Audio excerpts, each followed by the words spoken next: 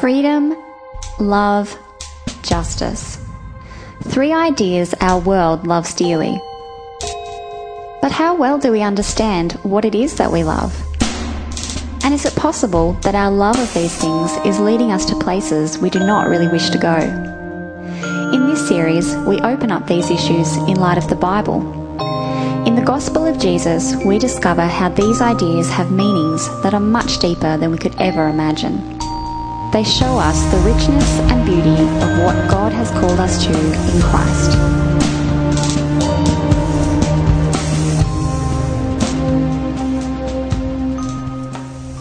Hi, my name's Caitlin, and the first Bible reading comes from Genesis chapter 2, verses 15 to Genesis chapter 3, verses 7, and that's on page 2 of the Pew Bibles. The Lord God took the man and put him in the Garden of Eden to work it and take care of it. And the Lord God commanded the man, "You are free to eat from any tree in the garden, but you must not eat from the tree of the knowledge of good and evil. For when you eat of it, you will surely die." The Lord God said, "It is not good for the man to be alone. I will make a helper suitable for him." Now the Lord God had formed out of the ground all the beasts of the field and all the birds of the air. He brought them to the man to see what he would name them. And whatever the man called each living creature, that was its name. So the man gave names to all the livestock, the birds of the air, and all the beasts of the field. But for Adam, no suitable helper was found. So the Lord God caused the man to fall into a deep sleep. And while he was sleeping, he took one of the man's ribs and closed up the place with flesh. Then the Lord God made a woman from the rib he had taken out of the man, and he brought her to the man. The man said, "This is now bone of my bones and flesh of my flesh. She shall be called woman, for she was taken out of man." For this reason, a man will leave his father and mother and be united to his wife, and they will become one flesh. The man and his wife were both naked, and they felt no shame. Now the serpent was more crafty than any of the wild animals the Lord God had made. He said to the woman, "Did God really say you must not eat from any tree in the garden?" The woman said to the serpent, "We may eat fruit from the trees in the garden, but God did say you must not eat fruit from the tree that is in the middle of the garden, and you must not touch it, or you will die." "You will not surely die," the serpent said to the woman, "for God knows that when you eat of it, your eyes will be opened, and you will be like God, knowing good and evil." When the woman saw that the fruit of the tree was good for food and pleasing to the eye, and also desirable for gaining wisdom, she took some and ate it. She also gave some to her husband who was with her, and he ate it. Then the eyes of both of them were opened, and they realized they were naked. So they sewed fig leaves together and made coverings for themselves. Hi, my name's Emily, and will join with me as we read from John 8, 31 to 38, page 1060.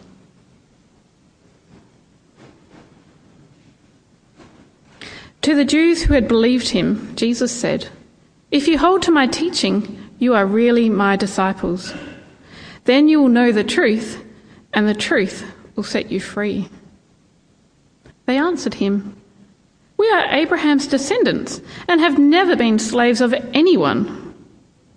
How can you say that we will be set free?" Jesus replied, "I tell you the truth. Everyone who sins is a slave to sin. Now a slave has no permanent place in the family, but a son belongs to it forever. So if the Son sets you free, you will be free indeed. I know you are Abraham's descendants, yet you are ready to kill me, because you have no room for my word. I am telling you what I have seen in the Father's presence, and you do what you have heard from your father." Oh, good evening, everybody. Excuse me while I just move this lectern. As Roger said, we do begin a new series today. So let me pray again and ask for God's blessing. Father, we do ask you to speak to us and to teach us to live in this world and to live our lives anew and in the way that you call us to through your Son, Jesus Christ. Amen. Most Thursdays, the staff team of our church have lunch together. If you're ever around on a Thursday and you want to get in on it, it's quite nice. It's generally a very pleasant time once we get settled. Yet the decision-making process is horrific. We leave the office only to stop about 50 metres away on Church Street because we don't know where we're going. We are paralysed by our freedom. The array of culinary choices is overwhelming. And while sometimes this can end up leading to an interesting meal, as often as not it prevents us from making the best choice, which is to go to Janet's Pies. Our task this evening is to think about freedom, this idea that we value so much and that indirectly has filled our lives with a multitude of choices about everything from careers to frozen yogurt shops. Shops, mind you, not just flavours. Frozen yogurt, this is Newtown Festival. We're considering freedom because it is an idea of enormous importance in our culture. It's really one of our great loves as a culture, and it lies at the heart of what we feel is good about our way of life. We feel that freedom is really one of the great achievements of Western democratic societies. It also plays a central role in our thinking about what the good life is all about. And yet freedom is also an idea that is more complex than we often assume. What freedom actually means and what it is to truly be free are questions that turn out to be more elusive than we might expect. Moreover, they're questions that the Bible speaks about profoundly and in ways that are strikingly different to the answers we often give. And so it is the path of wisdom, I think, to take a few moments to think carefully about freedom and allow ourselves to at least consider whether it is possible that our age has misunderstood what it truly means. Well, there's an outline in your service sheets that you got on the way in, and that'll be helpful. There'll be a few passages up on the screen, but it'd be great to have that in front of you. And I want to set out, this is point one, from what is, I think, the central way of thinking about freedom in our culture. About 150 years ago, the British political philosopher John Stuart Mill penned his famous work On Liberty. It was a work animated by a fear of tyranny, whether a tyranny exercised by the government or just by social pressures and prejudices. And the prevailing forces of society, he thought, worked to compel people, this is a quote, to conform to its notions of personal as of social excellence.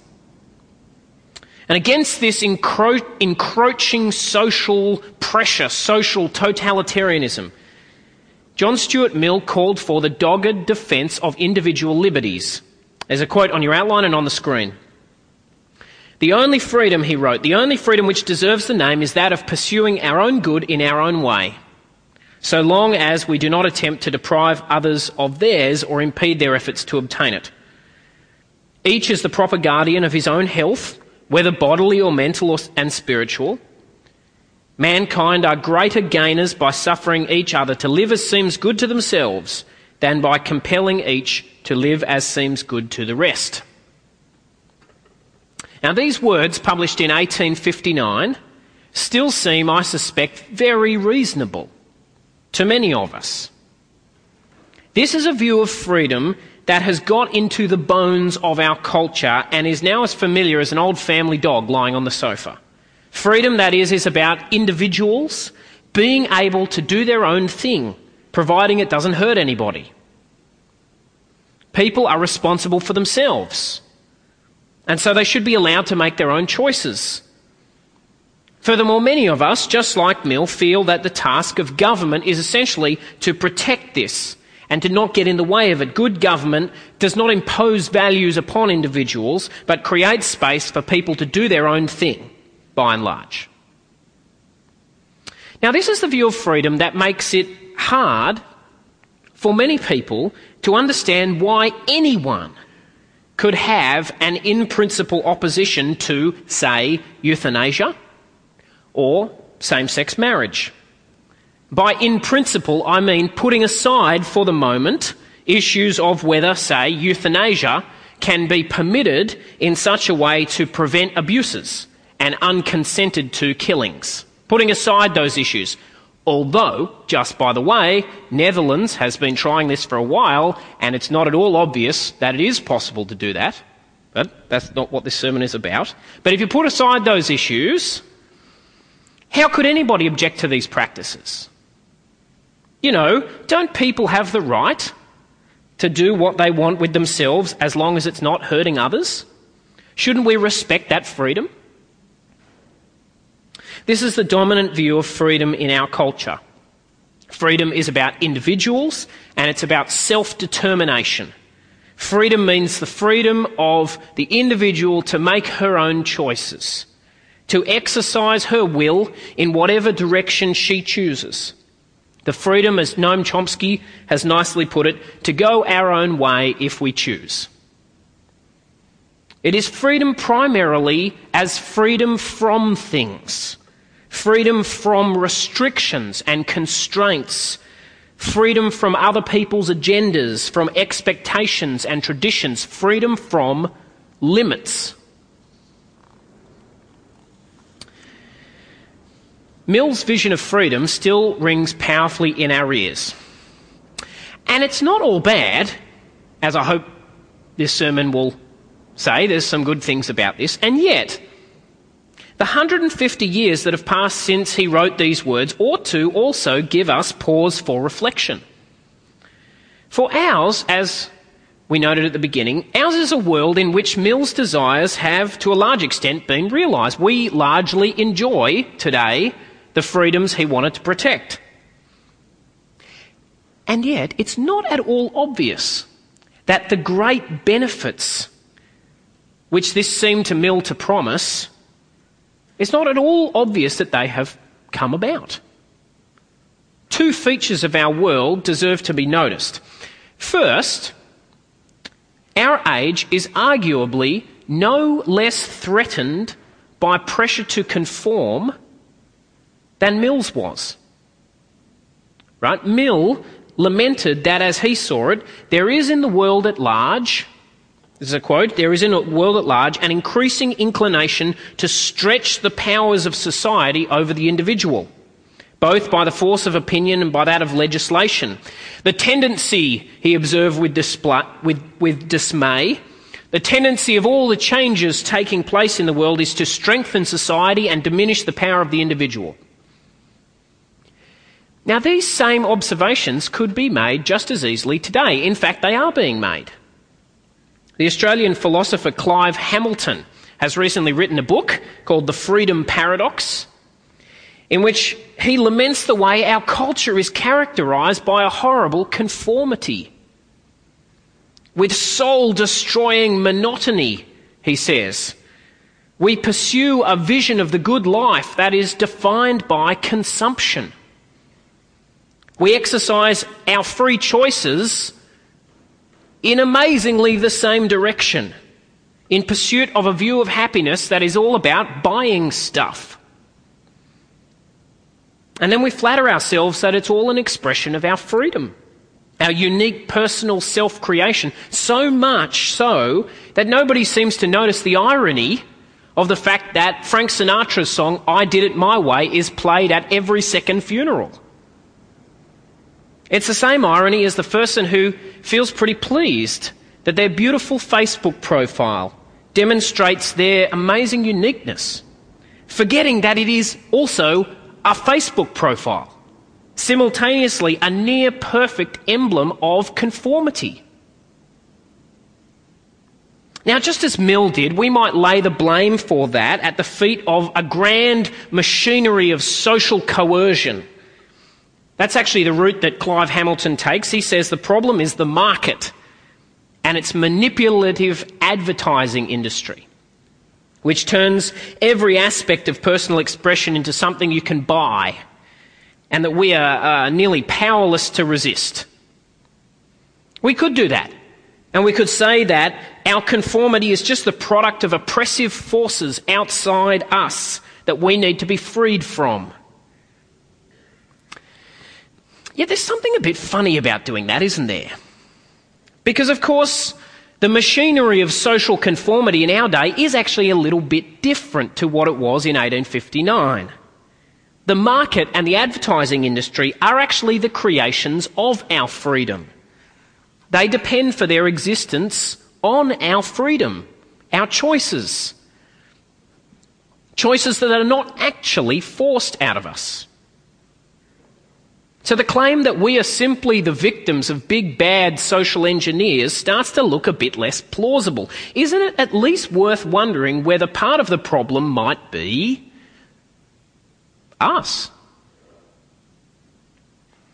Now, the force of that question is strengthened by the second thing I think we should notice about our world, which is that it is not hard to think of examples of where precisely our freedom from restrictions ends up making us anything but free. The drug addict, lying bankrupt, disease-ridden, and comatose in an empty flat. The pensioner glued senseless in front of a poker machine for hours upon hours. The young man wandering blindly into deeper and deeper sexual perversion in front of his home computer. Maybe versions of those scenarios have existed in many ages, yet in ours they have been perfected and multiplied in variety and intensity. In our age, we have discovered painfully that when we are allowed to go our own way, we very often choose bad ways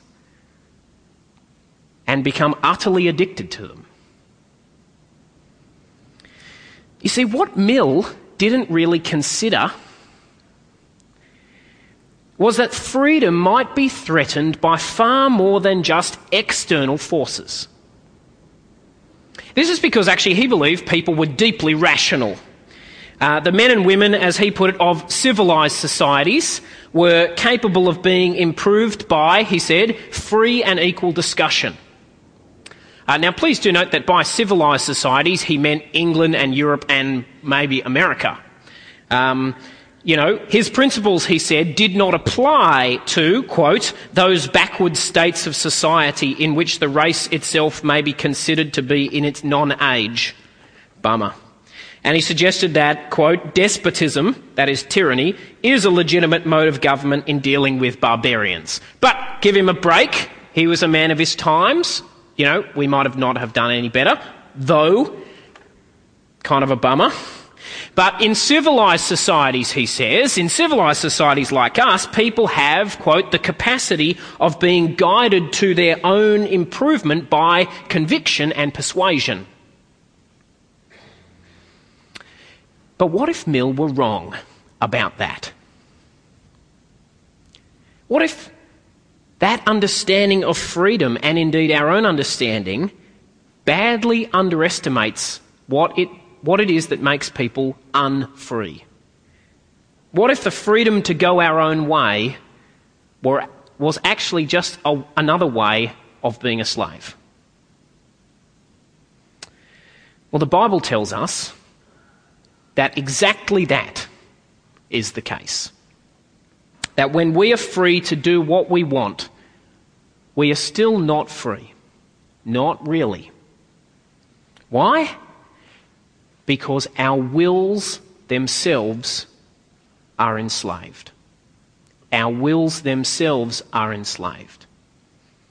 This is what Jesus is talking about in John chapter 8, which is our second reading, and it's also printed on your outlines, when he says that everyone who sins is a slave to sin.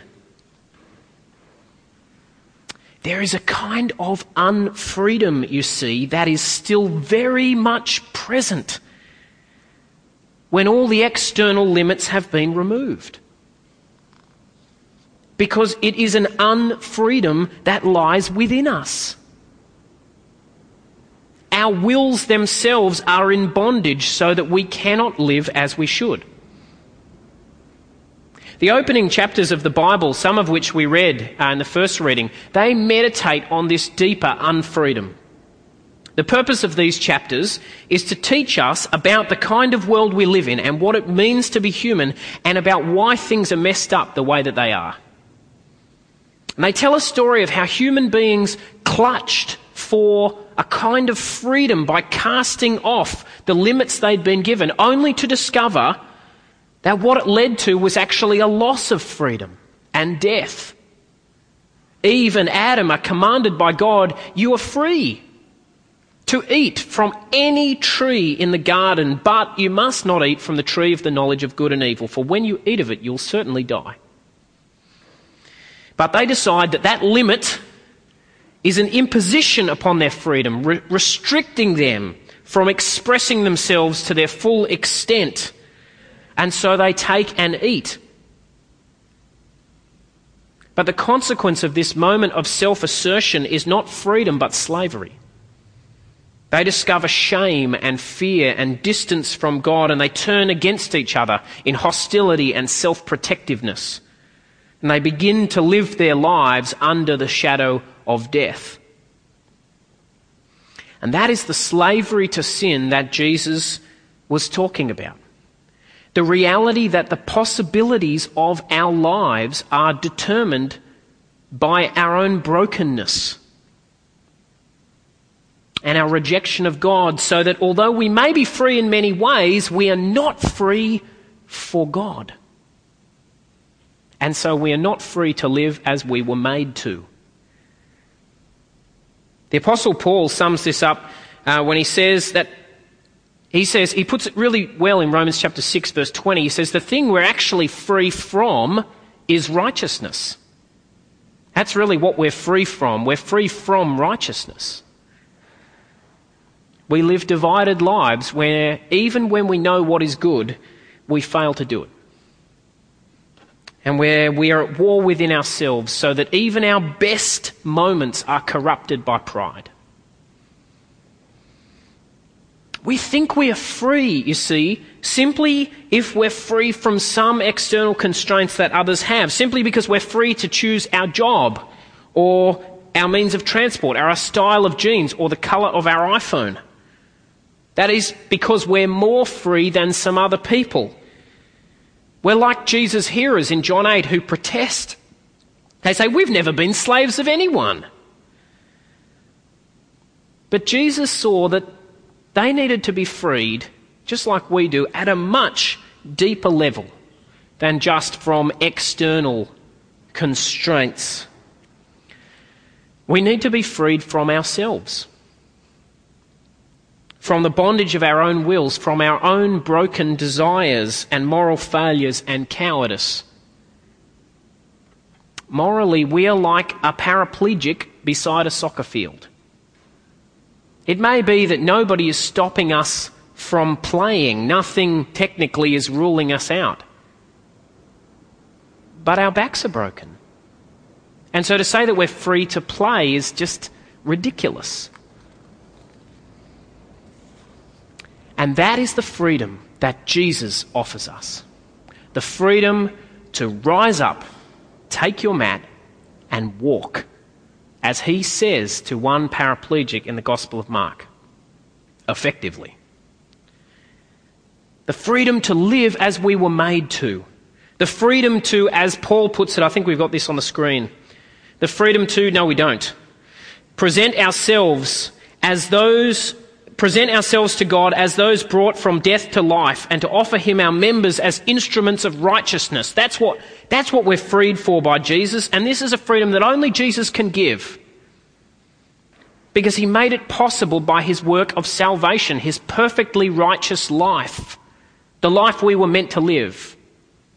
His death, in which he took upon himself all the penalty that our sin deserved and did away with it, and his resurrection to new life in which he opened up the possibility of life and righteousness. That's what enables Jesus to offer us true freedom, because by dealing with our sin in his death, he has made it possible for us to share his righteousness and life. That's why he can say, like he did in our passage, if the Son sets you free, you will be free indeed. Now we see one more thing in John chapter 8 that I really think we should pay attention to. And that is that the way we experience this freedom that Jesus offers is through his words. Did you see that? He says, if you hold to my teaching, you are really my disciples, then you will know the truth, and the truth will set you free. This is the way we experience and share in Jesus' freedom, by attending to his word. Paul says a similar thing in Romans chapter 6. I think we've got this one. Next slide. Yes. That was my fault, though. Not the slide person, by the way. There you go. Paul says, thanks be to God that though you used to be slaves to sin, you have come to obey from your heart the pattern of teaching that has now claimed your allegiance. The way of true freedom, that is, lies in taking to heart and basing your life upon, in faith, an authoritative word, the message and application of the gospel. Freedom, that is, freedom is faith that listens obediently. Freedom is life under the word of Christ. And you see, that is the deepest reason why the idea of an absence of restrictions is not a good description of true freedom. Because true freedom is not ultimately found apart from authority, but actually under it. Not any and all authority, mind you. This is not a kind of apology for all sorts of authoritarian systems. John Stuart Mill was at one level perfectly right to want to resist the ways in which human authorities and social pressures can inhibit freedom. And the Bible is actually just as, in fact, far more critical, because it can say they're demonic, of the ways in which human authorities can enslave people. This is why historically, actually, Christians have been much better than people think at protecting certain freedoms.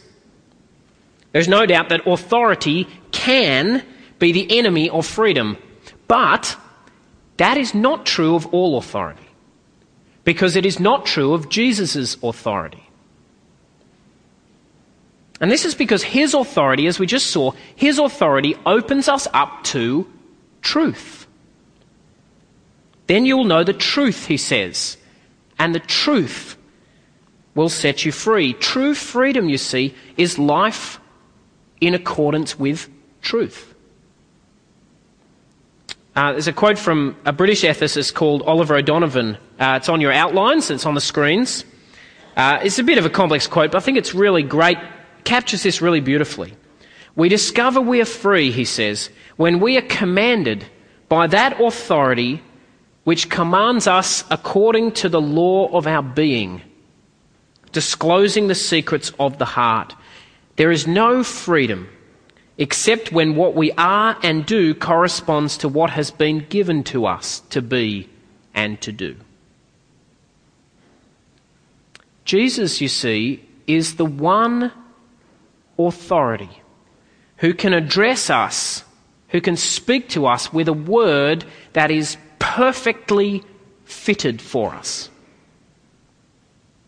and that summons us to the fulfillment that we were created for.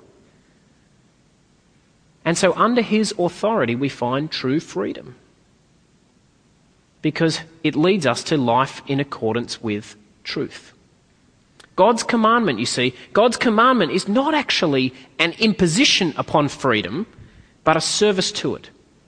His call on our lives is not a frustrating restriction of our freedom, but rather the path by which we can discover it.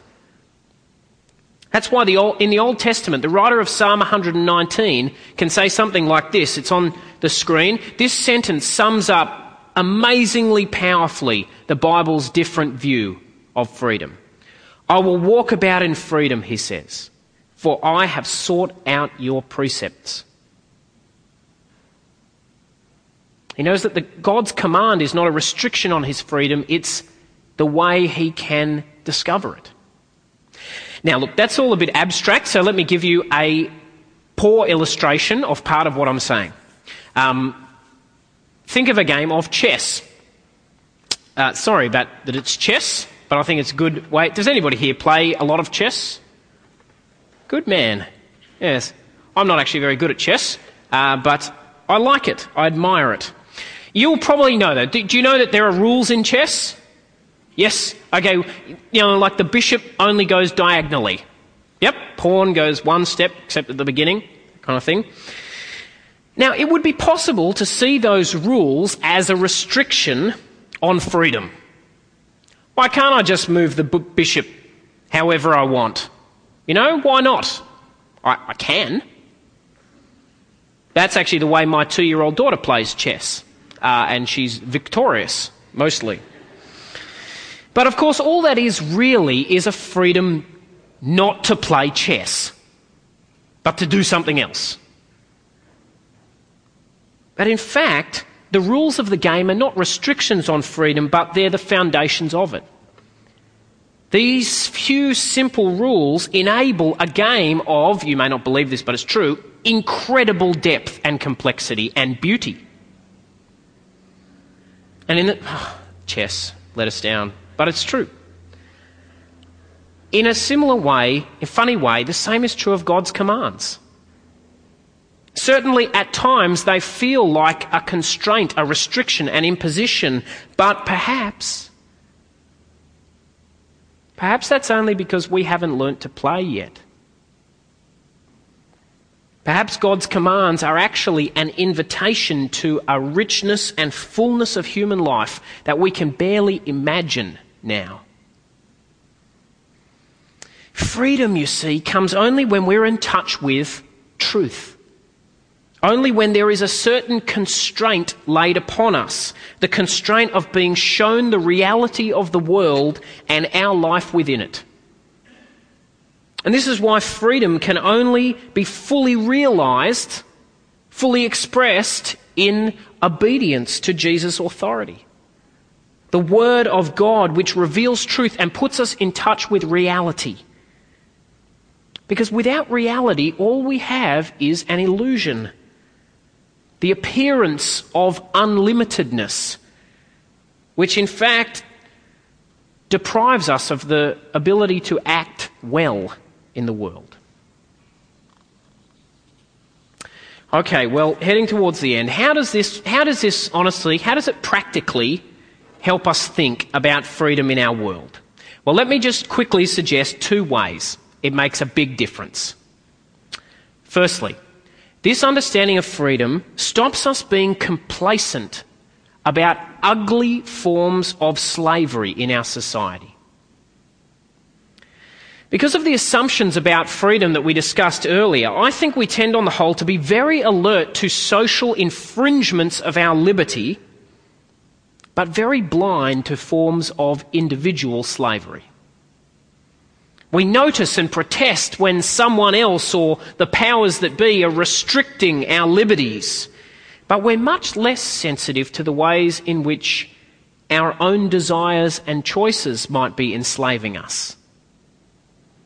And so we're complacent about things we ought to be outraged about,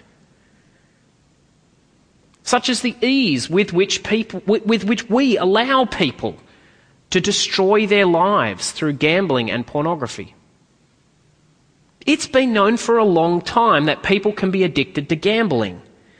Yet our society has taken this to a whole new level with the proliferation of poker machines.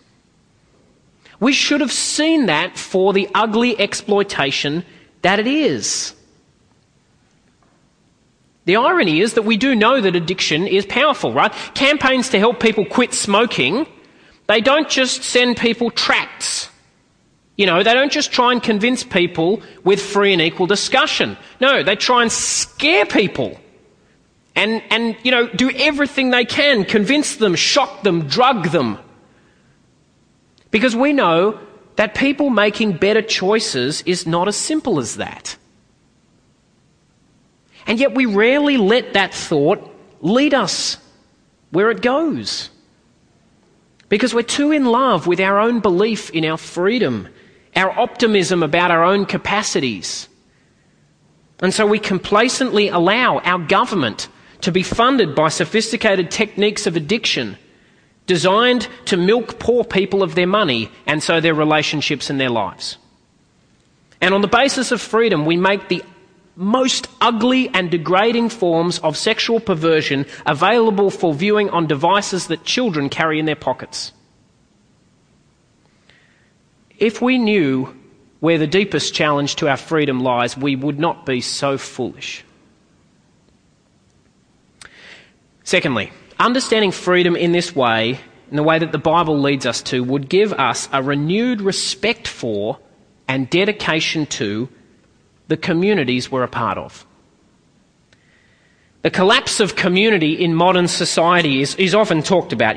We hear stories about people who don't know their neighbours and don't know when they die in their homes, and people not, looking out for each other when people fall over on the street and stuff. You know what I'm talking about. Now, no doubt some of these stories have suffered from the today tonight treatment, or as my father-in-law calls it, we'll get you tonight. But there's truth behind them. Because our view of freedom is all about the individual. And so we have hardly any room for the kinds of claims to duty and moral and mutual responsibility that used to hold communities together, neighbourhoods, societies, families. Oliver O'Donovan again puts it, he says, the very sense of being owned by some family or some neighbourhood is an embarrassment to modern freedom. But the Bible's understanding of true freedom does not allow us to ignore community like this. Why? Because true freedom is found under the command of Christ, and the command of Christ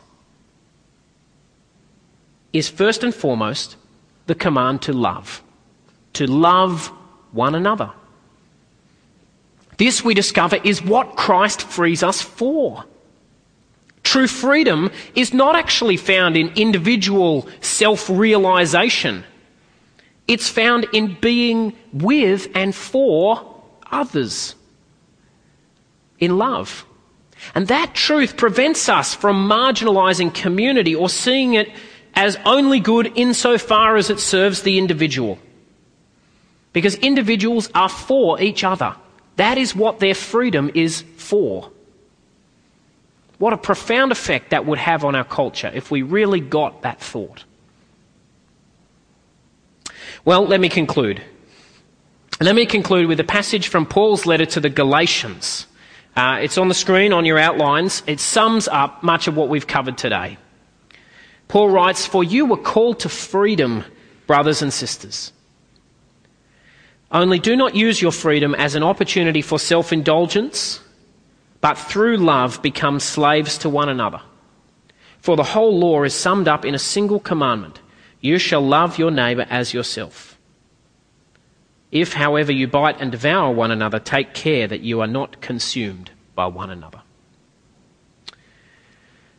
Friends, today we are faced, it seems to me, with a choice between two visions of freedom. One in which freedom means the opportunity for self-indulgence. Another in which freedom is for the service of others by faith in the command of God that sets us free. Our age is progressively proving the wisdom of Paul's warning that this option, the former, can only lead to self-destructive competitiveness. Perhaps it is time we considered again the wisdom of the latter, the freedom Jesus offers us. The freedom not just to do our own thing, but to live as we were made to live gladly in the truth, and to rise up and walk before God and for one another. Let's pray.